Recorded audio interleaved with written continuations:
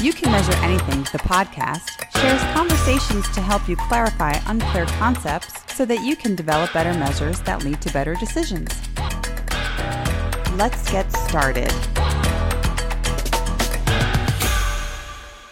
Hello, everyone. It's Nicole Aliotto, and last week I had the honor of speaking with Jen Rivera and the XMZ Society, an education-based networking group championing Gen X, Millennial, and Gen Z professionals. In this bonus episode, we're sharing an excerpt from that conversation when we discuss the benefit of using data within an organization and where to start if you don't have a culture of data at present. For more information about the XMZ Society, check out the show notes for a link. And if you'd like to book Alla Breve for a speaking engagement, click on the form also in the show notes. Now, let's get started. So tell me why you think database decision-making might be considered essential for innovation or resilience or keeping a flexible business.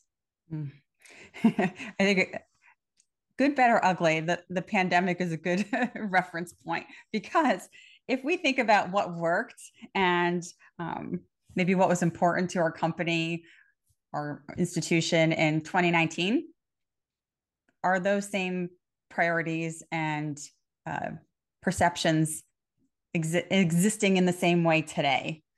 Probably not.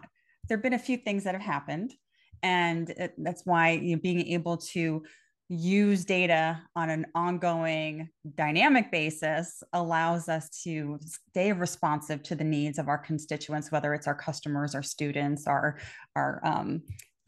those who are receiving interventions if we're in a public health space. That's a critical part, is it has to be integrated in our activities so that we can continue to be responsive and not always be reactive. We would like to be in a more kind of I think of it as preventive maintenance. We don't always want to be triaging and putting band-aids on fixes. We'd like to say, we want to improve the health of our organization. We want to improve the outcomes. We want to get ahead of it. And we can't do that unless we're looking at our data on a regular basis to find patterns, maybe even doing some data mining and predictive analytics to see what is forecasted to happen that we want to have an impact on. And again, being part of the conversation. As we were having some pre-work, sports amazes me. Now, I am not athletic by any stretch of the imagination. I am more of a mathlete than an athlete, and I'm okay with that. However, I find it humorous to listen to sports broadcasts and always hear a broadcaster who will reference, well, the analytics say, and according to the data, X, Y, and Z. It's amazing to me that that's just part of a conversation now. And 10 years ago, or when we think back to when Moneyball was first written, those were behind the scenes and really challenged status quo. Now, it's become part of the regular course of business, and it allows innovation and new approaches to better maximize resources, human as well as financial. So being able to be responsive to data in new ways and being comfortable with those conversations really allow us to open the doors and be more innovative. Yeah, I like that. And I'm putting something in the chat here. I'm not an athlete or a mathlete, so maybe I'm in trouble, but I really liked that illustration. So one of the things that I see, and we have a lot of small businesses that are tuned in right now, is professionals, the issue that they have with data is that they don't know where to start. And if you don't know where to start, things can become overwhelming pretty quickly. So can you give us an idea of how you would get started on using data to make decisions? Do you begin with the end in mind, or how do you even start the thought process? Where do you start is a challenge, because there's never a clean, we've never done anything before, unless you're a brand new business and never done anything before for your business, and you've got the opportunity to now kind of get a pulse of what's happening in the landscape that you want to break into.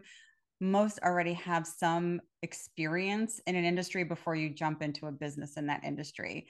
And how you learn about that industry is really around the data you've collected, whether it's data you've gotten directly from potential clients or stakeholders, whether it is looking at spending patterns, whether it is research that you've read about in, professional journals. Our company uses, we call it our laser framework. And our laser framework has that cycle of where kind of you're leading an organization or entity through what it is that we're looking to accomplish. And the A is for assessing, and whether it's the market research to drive what a business should be focused on for the next quarter, or whether a school needs to focus on for the next strategic plan. That assess phase is really taking an environmental scan of not only the internal mechanisms, but also what are the constituents needing and wanting at this point in time. That leads into the strategic plan or the action plans that are generated. And then there are more data along the way as you're evaluating the implementation. So what impact are we having on the short term and the long term? What impact are we having on one's thoughts, one's feelings, one's behaviors around what it is that we're selling or promoting or teaching? And then that cycle continues as those strategies are implemented. So I don't think there's any one clean entry point. It's really, where are you in your organization or your company's life cycle? If you already have a strategic plan or action plans in place, a good place to start is, what evidence do we have that it's working? Whether it's a marketing campaign, whether it is a behavioral intervention, do we know that it works, and what evidence do we have to support that? And if it's not working, how do we adapt and then collect new data around what might work better? If we don't have an action plan or even a long-term strategic plan in place, a good place to start is getting that snapshot of what is the current landscape, what are the internal and external data resources telling us about the direction that we need to go in, and then shaping your plans based on the needs assessment. So I guess you could say you could come before, you could come after. There's data, there are data that we could look at in between. As my grad school advisor would always say, it's not either or, but both and more. And I think that's truly the case. But the key is that it's important to start somewhere. And a good place to start is something tangible, like perhaps a program or a campaign effectiveness evaluation.